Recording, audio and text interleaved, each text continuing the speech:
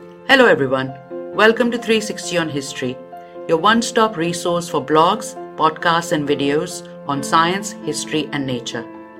Please check out the website 360onhistory.com, join us on social media and subscribe to 360 on History podcast on YouTube. You can also subscribe to the audio version wherever you get your podcasts. Chances are that radio and television have been the go-to activities for many of you during isolation. And let's not forget video and audio podcasting, like this one. Thank God for that. Or should we be thanking Marconi? Well, there were others before Marconi. In fact, 80 years of science led to him. So today, we're going to talk about all things radio. Radio waves, radio transmission, even radio astronomy.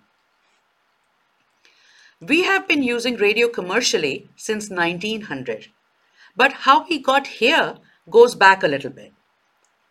Naturally, we have to start with the most influential of scientists, Michael Faraday, whose experiments established that a changing magnetic field produces an electric current. This relationship was mathematically modeled by James Clerk Maxwell, a Scottish scientist and another one of the greats.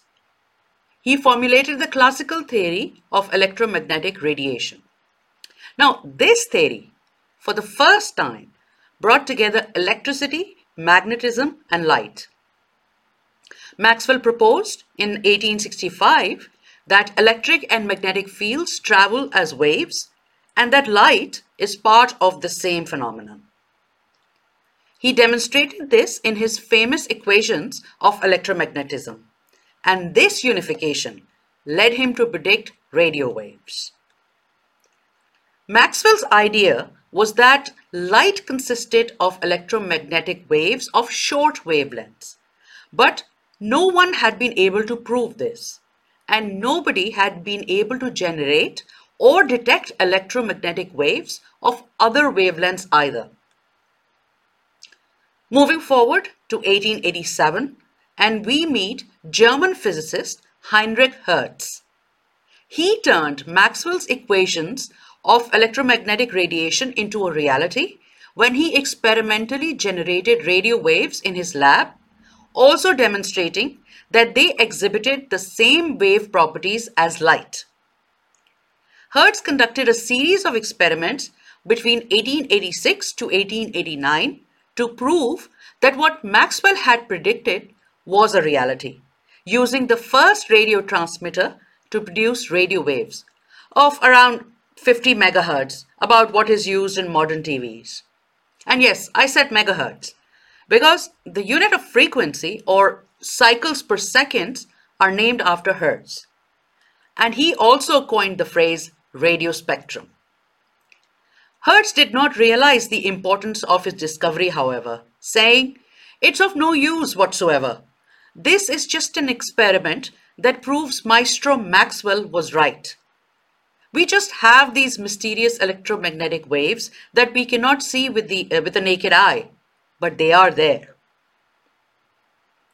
Now, before Hertz actually proved the existence of radio waves, there was a dentist called Mahlon Loomis, who wanted to show that the layers of Earth's upper atmosphere could be tapped by metallic conductors on hills and mountain tops to provide long-distance wireless telegraph and telephone communication, as well as draw electricity down to the Earth's surface. While his theory of conductive atmospheric layers is not true, he was successful in demonstrating wireless telegraphy. Loomis was able to make a meter connected to a kite cause another one to move. The first known wireless aerial communication had taken place. Now, as I said before, Hertz did not think that his discovery of radio waves was of any practical application. Even later experimenters of note, such as Oliver Lodge, who identified electromagnetic radiation independent of Hertz, and Jagdish Chandra Bose, who is known as the father of radio science, thought radio communication was impossible. They did succeed in successfully transmitting radio waves at some distance, but they did not see any value in developing a communication system based on them. However, they developed electronic components and methods to improve the transmission and detection of electromagnetic waves. There was also Russian physicist Alexander Popov, who conducted experiments developing a radio receiver in 1894-95 for lightning detection. And let's not forget Nikola Tesla, who in 1898 developed a radio-based remote-controlled boat. But it took Guglielmo Marconi, an Italian inventor and engineer, who had the vision that radio transmission could be possible across vast distances. He became fascinated with Hertz's invisible waves that were generated by electromagnetic interactions. He built his own wave-generating equipment at his family's estate in Bologna, Italy, and experimented with sending signals miles away. He was 20. It was in December 1894 that Marconi demonstrated a radio transmitter and receiver to his mother. This setup essentially made a bell ring on the other side of the room by pushing a telegraphic button on a bench. Marconi continued to experiment with different arrangements and shapes of antennae to send signals farther and farther away. Eventually, in 1895, he realized that he could achieve a greater range by raising the height of the antenna and by grounding his transmitter and receiver. This enabled him to transmit signals up to 2 miles, and he concluded that a device could become capable of spanning greater distances. And this is when he realized that radio transmission could prove both commercially and militarily valuable. Marconi's experimental apparatus proved to be the first complete commercially successful radio transmission system. The Italian government was not interested in his work, so he moved to London in 1896 to try his luck. Some of his early backers included the British Post Office.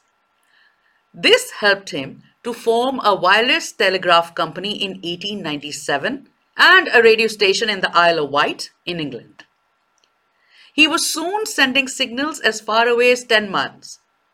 In 1899, Marconi sent the first radio signal across the English Channel, and then he equipped 2 US ships to report to New York newspapers on the progress of the America's Cup yacht race. Already, he was being noticed. But he made history when he successfully received a message sent from Cornwall in England at St. John's, Newfoundland on December 12, 1901. It was a faint 3-dot signal, the Morse code for the letter S. Marconi continued to conduct tests from the SS Philadelphia, recording signals from up to 2,100 miles or 3,400 kilometers. In 1904, the US Patent Office finally awarded him a patent for the invention of radio, and Marconi received a Nobel Prize for his work in 1909, jointly with Carl Ferdinand Braun, in recognition of their contribution to wireless telegraphy. Marconi himself admitted that he did not understand how radio transmission worked. The detractors of his projects had declared that radio waves could not follow the curvature of the Earth. Marconi believed they did. It was later confirmed that his radio signal, first headed to space, was reflected off one of the layers of the atmosphere and then bounced back toward Canada. There was still a lot of discovery to be made during the 20th century, and Marconi played a key role in innovations and discoveries for the next 3 decades. When the Titanic sank in 1912, it used wireless to contact other vessels, enabling the RMS Carpathia to pick up 700 survivors. After this, wireless telegraphy became universal in large ships. So, while Marconi did not actually invent the radio, he was able to build upon the work of many scientists before him. And he had the vision to develop better equipment and innovate new technology. From then on, radio broadcasting became a norm, with the first ever radio broadcast for entertainment and music to the public transmitted by Reginald Aubrey Fassenden on December 24, 1906, from Brant Rock, Massachusetts. Fassenden pioneered a complete system of transmission and reception using the amplitude modulation or AM system. In 1922, the British Broadcasting Company began its daily transmissions from Marconi House. The Regency TR-1 was the world's first commercially produced transistor radio. So let's talk about radio waves, which, as Maxwell had predicted, are a part of electromagnetic radiation. Radio waves have frequencies as high as 300 gigahertz to as low as 30 hertz. Now, waves have wavelengths, and at 300 gigahertz, their corresponding wavelength is 1 millimeter, while at 30 hertz, it is 10,000 kilometers. A wavelength can be shorter than a grain of rice to longer than the diameter of Earth. We use radio waves not only in radio communication and broadcasting, but also in radar, navigation, communication satellites, wireless computer networks, and a host of other applications. While Marconi's radio waves could not do this, long waves, also called ground waves, can diffract around obstacles like mountains and follow the contours of the Earth. Shorter waves can reflect off the ionosphere and return to Earth, and these are called sky waves. Much shorter wavelengths bend or diffract very little and travel on a line of sight, so their propagation distances are limited to the visual horizon. Did you know that the use of radio waves is strictly regulated by law, coordinated by an international body called the International Telecommunications Union? The radio spectrum is divided into a number of radio bands based on frequency and allocated to different uses. Radio waves passing through different environments experience reflection, refraction, polarization, diffraction, and absorption.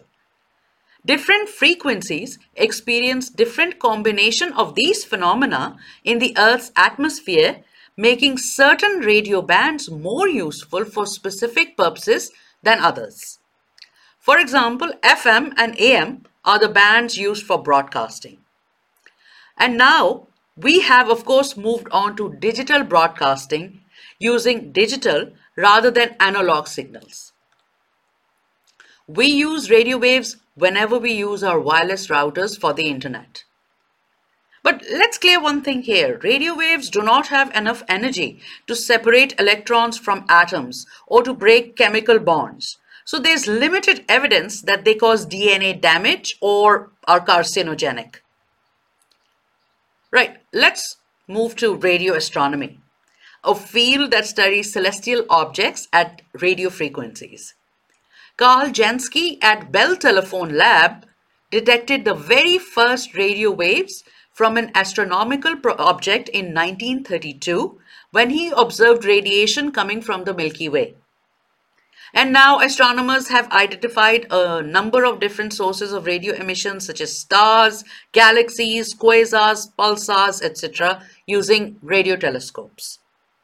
But one of the most important discoveries of radio astronomy was that of the cosmic microwave background radiation, which is regarded as evidence for the Big Bang theory.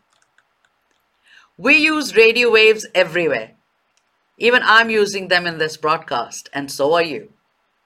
I hope you enjoyed the show. Thank you for joining me on 360 on History. Please don't forget to subscribe to our YouTube channel and on podcasting platforms, and leave us a 5-star review. See you soon.